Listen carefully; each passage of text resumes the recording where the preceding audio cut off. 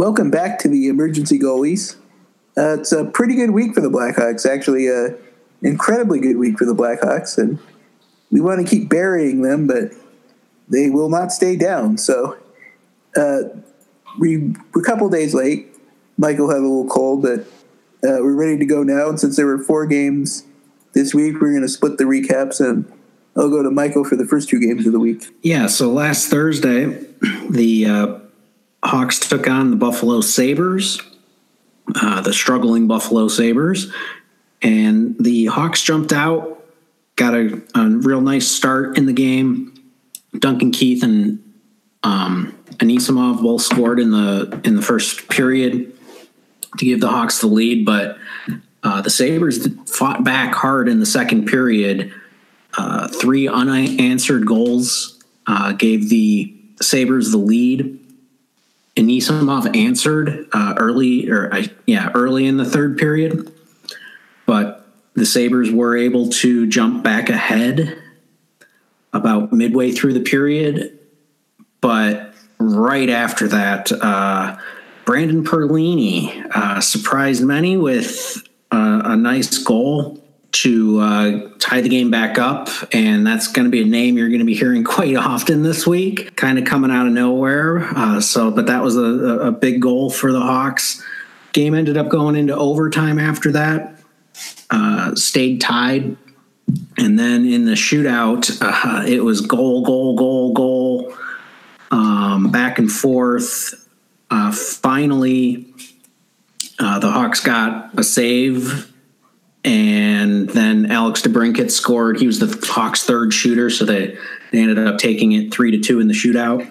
So it was with the shootout goal, it was a 5-4 overtime win, or a shootout win for the Blackhawks. And then, and that was coming off of, a couple of bad games the weekend before against the Kings in San Jose. The Hawks had come back home. They'd had a few days off, and they seemed to have gotten their heads right. And like Sean said, after that weekend's stint, we and pretty much everybody seemed to have written the Hawks off, except for maybe the Hawks.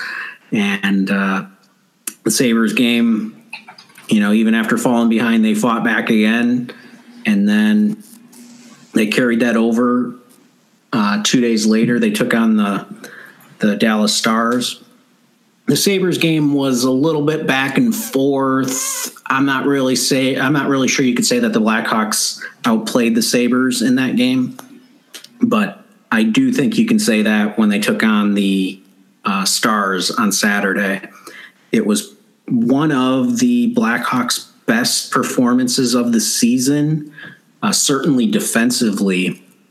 I think we saw a lot better team defensive effort from the Blackhawks in this game. The forwards showed up in a way that they really haven't throughout much of the year. They were breaking up plays in the neutral zone, forechecking a little bit more, and not giving the opposing team quite as easy outs in the offensive zone either. So I think it was just a really nice all-around game. They got a nice contribution from the third line in the game. David Camp opened the scoring with a goal early in the game. The Stars were able to get on the board just like a minute later. But late in the period, Alex DeBrincat scored his 37th goal of the year to give the Hawks a 2-1 lead. And as I said, the defense and the goaltending showed up after that. The Hawks went on and were able to hold that 2-1 lead. I'm not sure I can remember a time where the Blackhawks held a first period lead and kept the opposing team off of the scoreboard the rest of the game. It was a really impressive effort. I don't know. I guess, do you got anything you want to add to that? Because I thought that this was maybe their best game of the year. It was really good to see, their defense play so good against a explosive team like the Stars. So it was very good to see. Yeah, I mean, the Hawks ended up out shooting them 39-27. Even with the Hawks having the lead and, kind of, I wouldn't really say sitting on it, but, especially in the third period, a lot of times you're going to get outshot in those instances. but the Hawks were able to keep up the pressure pretty much throughout the whole game. We saw a couple of chinks in the armor. The team continues to have a really hard time winning faceoffs, especially without Jonathan Taves being out there. The rest of the squad is really struggling there. And that was like the one negative I can recall from that game was the Stars were pretty much winning every draw. But the Hawks were able to get the puck back and then maintain possession in the offensive zone for long stretches. And then even when the Stars got the puck back, the Hawks were breaking up a lot of plays in the neutral zone, and just there's been so many times where the opposing teams have just been able to walk right through and then easily gain the blue line against the Blackhawks, and it's been a problem all year. But I really think that this game kind of showed a new, I don't know, intensity or effort level, or just maybe understanding of the system that Colleton wants to run. Or, maybe it's just the last gasp desperation. They're finally doing it. But I felt like, the intensity that they played with in this game carried over on into the next game. I hate to use the word, but it was an ass whipping. Yeah. I'll hand that one over to you. Yeah. So the Blackhawks went back home to play the red hot Arizona Coyotes, who had won 8 of 9. They were about as locked in as anyone. And the Coyotes actually scored first. Our dear friend Richard Panik scored, and I will make my joke here. The Blackhawks did not panic after that goal. Oh, stop it. I know, sorry. I had to do one pun. Anyway, the Blackhawks came back in a big way. They scored 7 unanswered goals in this game. 7. Of course, Brandon Perlini scored. I believe he scored the tying goal. Mm-hmm. And then it was just everybody was scoring. Taves had a penalty shot goal. I think Kane scored. Did Kane score? Yes, Kane got his 41st. Yeah, Kane scored. I'm trying to think of all the people. Perlini ended up capping off of his hat trick in the third. Yes.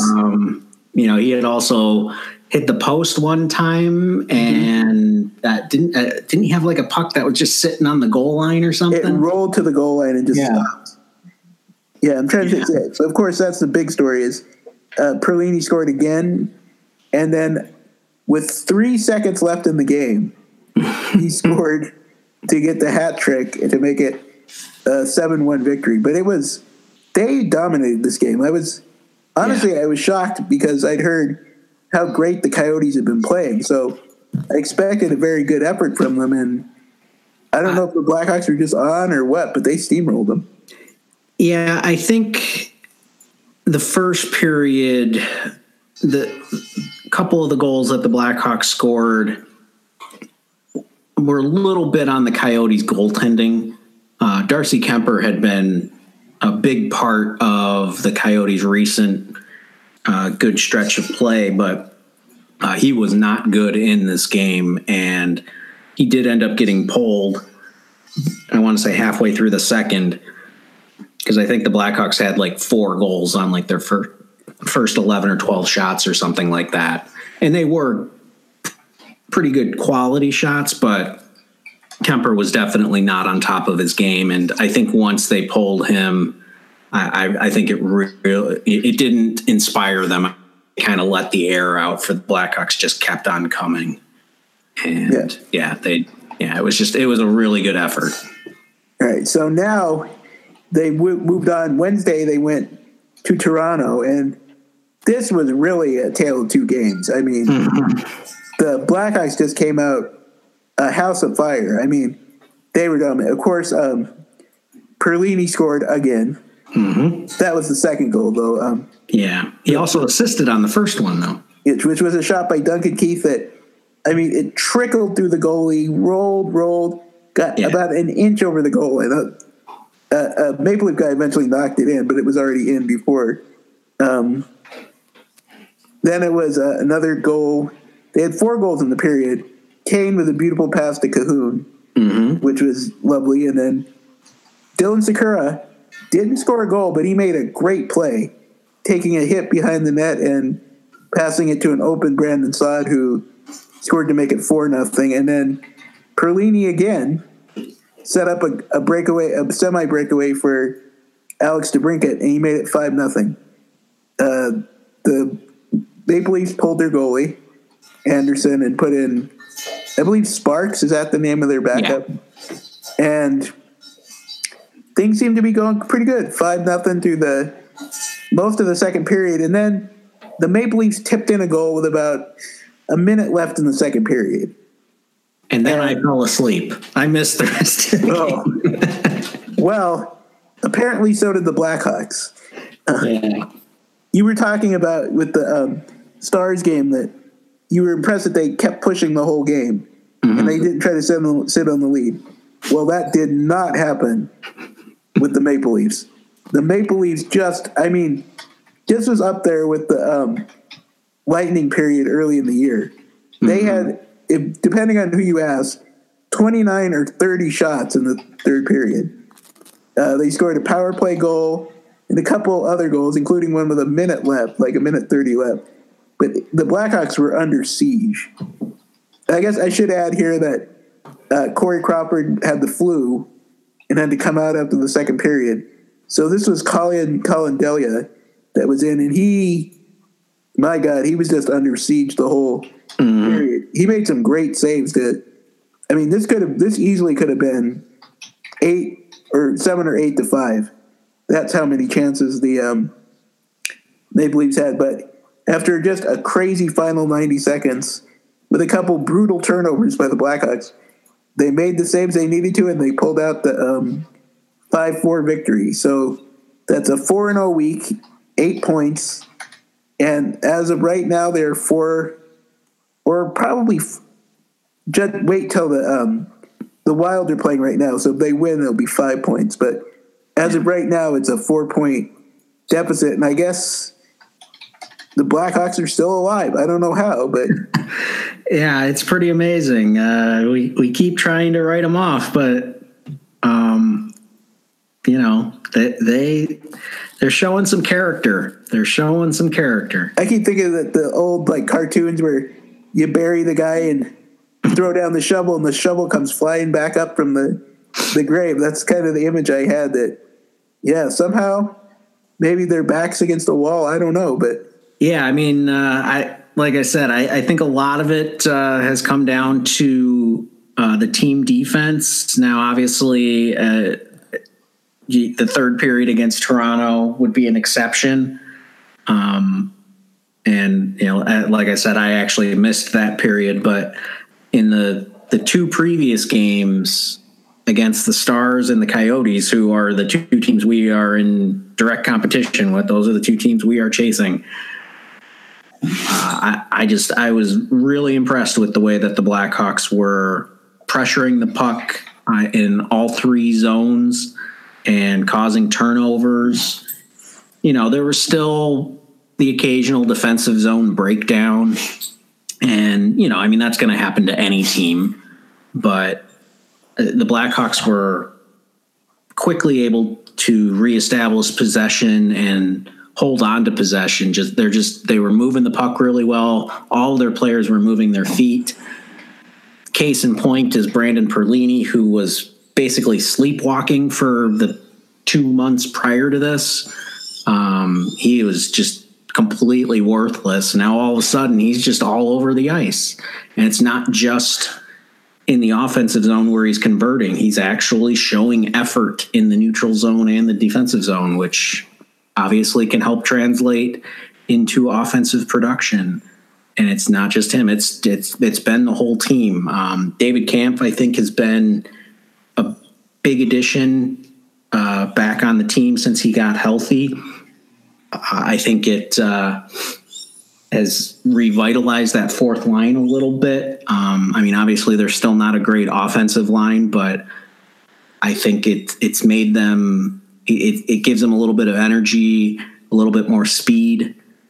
Kruger and Kunitz aren't exactly burners at this point in their career. I think we also underestimated how good a defensively Camp was.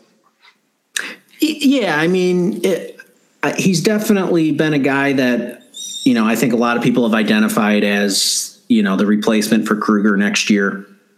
But yeah, he's a pretty solid. I'll call him a two-way player, even though he doesn't really score very much right now. I think he does generate a decent amount of offense, but he struggles to finish a little bit. But at least in the last week, that line's been able to convert a couple of times, and I think you're actually seeing Colleton trusting them, I would guess would be a good word. I don't think he's really been much of a believer in Kruger the way that Quenneville has been in the past. But he definitely has faith in Camp. As soon as he took over, Camp was put into a top 9 role, above Anisimov at times. Since Anisimov has kind of reestablished his game, and then Camp ended up getting hurt. He's now back down on the 4th line, but I don't think Colleton hesitates to put Camp out against any opposition. I think he feels like he's a guy that he can trust.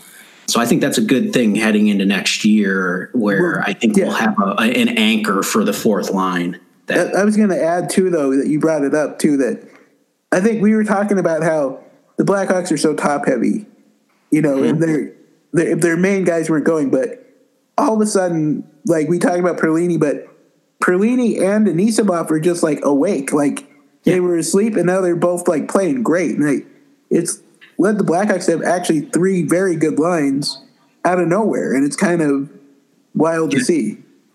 Yeah, I mean, for a while there when the Hawks were winning some games that they shouldn't in the second half there, and they got back into the race a little bit, they were definitely getting carried by their top 5 or 6 forwards. So we were getting 2 lines rolling pretty well at that point, but the 3rd and the 4th lines were pretty much a mess, and it only got worse when Camp went out. But yeah, I think that's been a big thing over this last week is, the emergence of Perlini as at least, somebody, I don't think we can count on it at this point, but, that boost has allowed the 3rd line to produce. And then on top of that, the return of Camp has given the Hawks, like I said, they're not really scoring that much, but they're not losing the possession battle the way that they were, a month ago when that line was out there. I think Camp is just, he's played really well. And, like I said, it's definitely a guy that Colleton trusts, and that's just huge. And I think that can have positive effects on the other lines because they're not out there nearly as much. I mean, I don't think we've seen Kane double shifting quite as much as he was previously. And I think that's a direct result of Colleton feeling like he doesn't need to do it. I mean, we obviously haven't been playing from behind as much. That's certainly something that we see from both Quenneville and Colleton was whenever we'd get behind, you'd see Kane getting double shifted. But I also wonder if, I was wondering too, did Perlini ever play with Strome in Arizona? Because they seem to have pretty good chemistry. I wonder if that was. I'm sure they did at some point, but yeah, I mean, that's definitely been a big help getting, him and Strome and DeBrincat together. That line has certainly been able to maintain its production, even without Cahoon on it, who had been playing with them for, a significant stretch prior to that. And Cahoon has given a nice boost to Kane and Anisimov.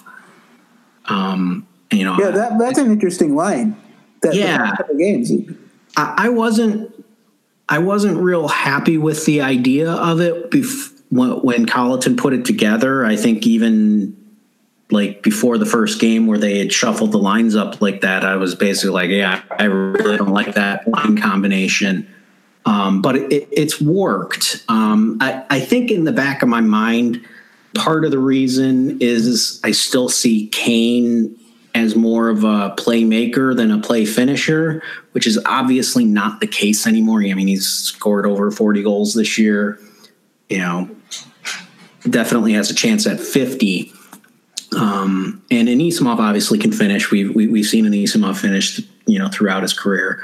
Whereas Cahoon he's basically just a playmaker. He doesn't really score that many goals, but he is very creative with the puck. He can win board battles, and he's responsible defensively. I think he is definitely, like I said with Camp, Cahoon is definitely somebody that Colleton trusts. I think he feels like he can put him on any line in any situation, and Cahoon is going to, be responsible at both ends of the ice. And so, that line has definitely worked. Cahoon and Kane have shown some pretty decent chemistry.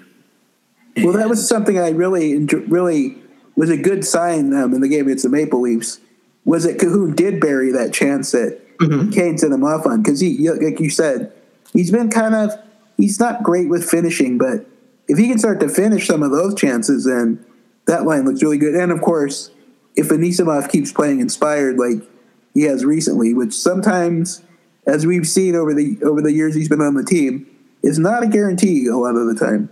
Yeah, I honestly think I don't know that it's so much of an effort issue with Anisimov. I think Anisimov gets dinged up a lot. I don't know that Anisimov is actually playing healthy quite as often as we think he, assume he might. So you're thinking like now recently he might be healthier? Yeah, that's my guess. I mean, if you look at Anisimov's career prior to the Blackhawks, he would miss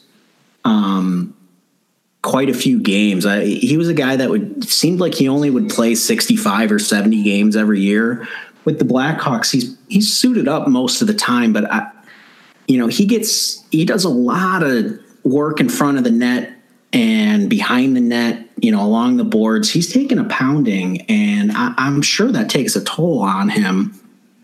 And I'm wondering now that he's not on that first power play unit and not taking that beating in front of the net, where, I mean, he just, he would just stand there and take cross checks for, a minute or whatever. I wonder if that's kind of given him a little bit of a boost of energy to not have to, in his 5-on-5, giving him a little bit of a boost. And I mean, perfect world, I would like a right-handed shot playing left wing on Patrick Kane's line. I think it gives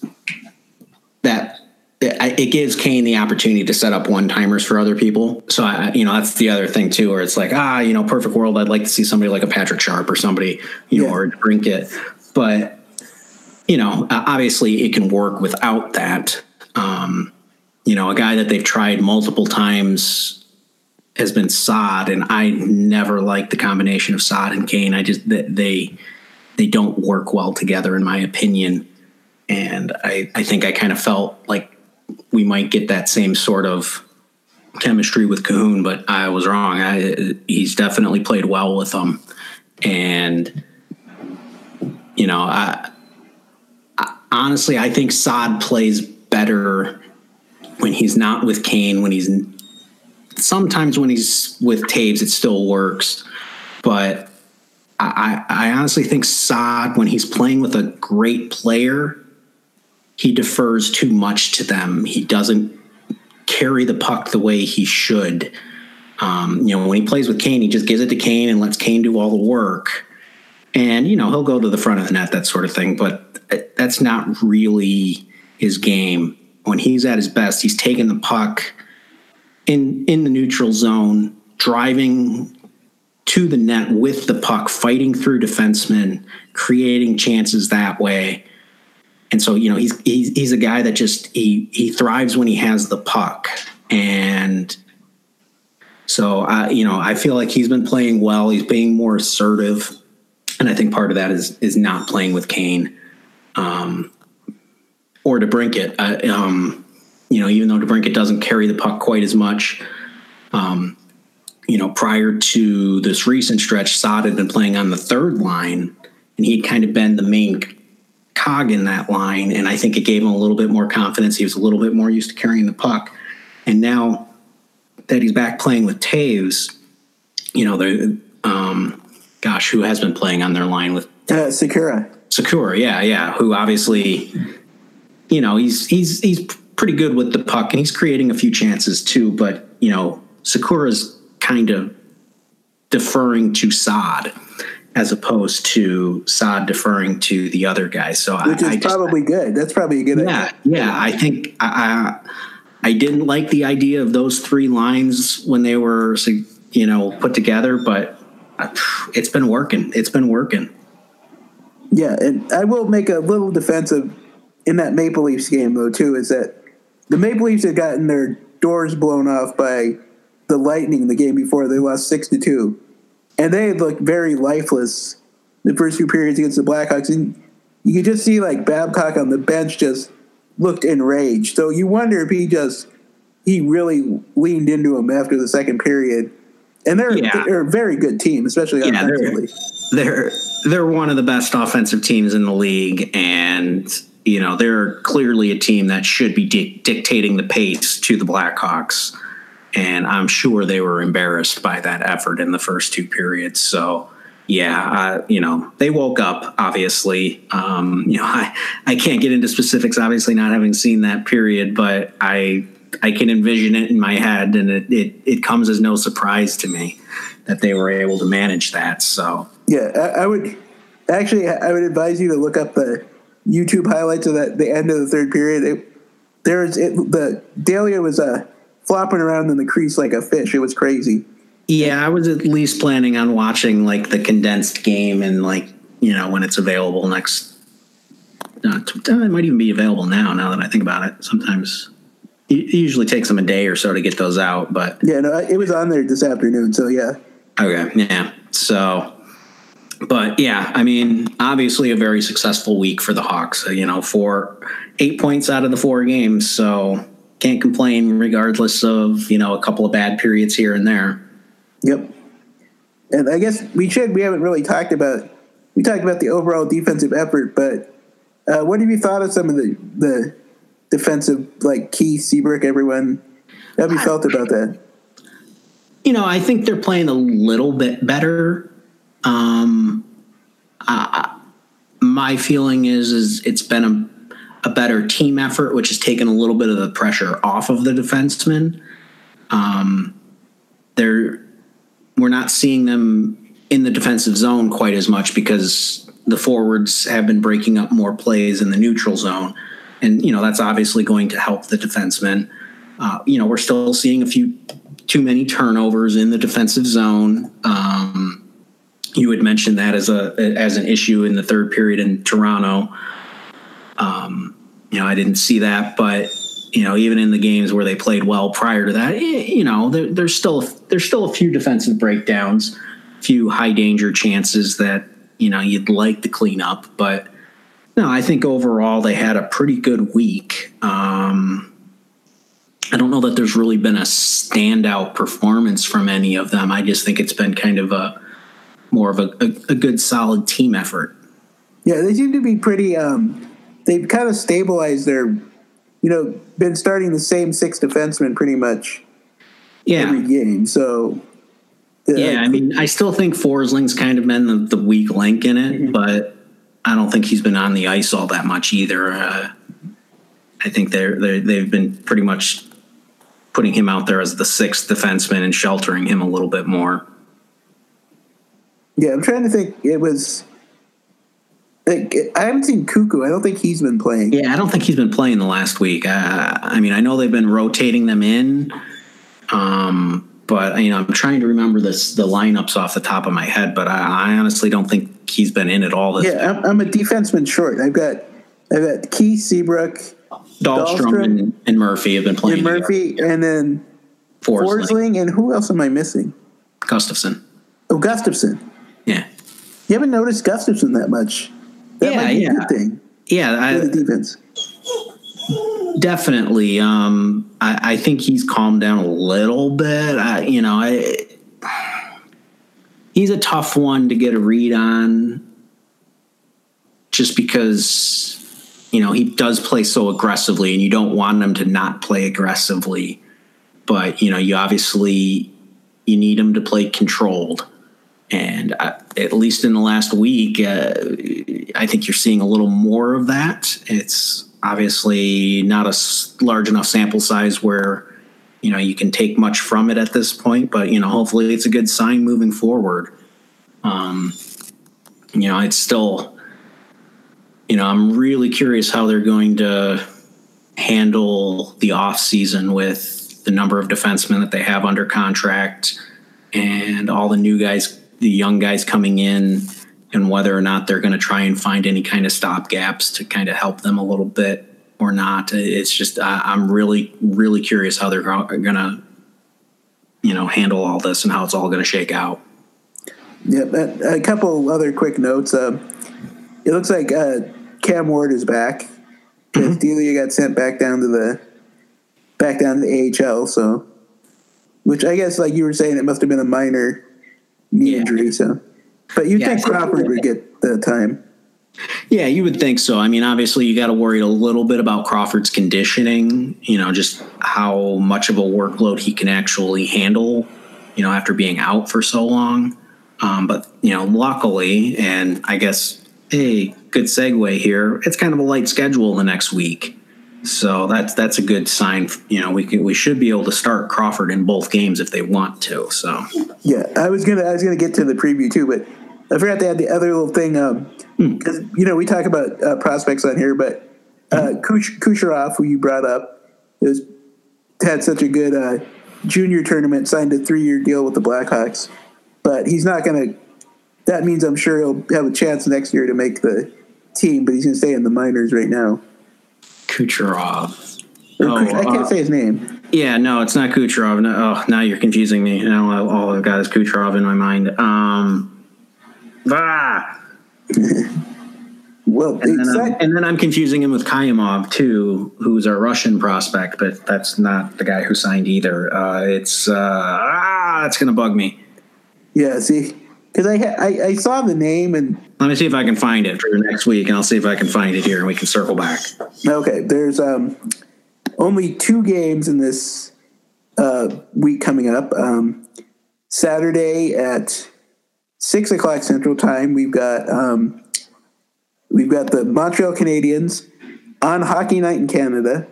So big time TV if you live in Canada, which I don't know how many listeners actually do, but Montreal is fighting for their playoff lives. I mean, they are tied for the final playoff spot with the Columbus Blue Jackets in the East. So this is a must-win game for them. So we will see 2 very desperate teams playing each other.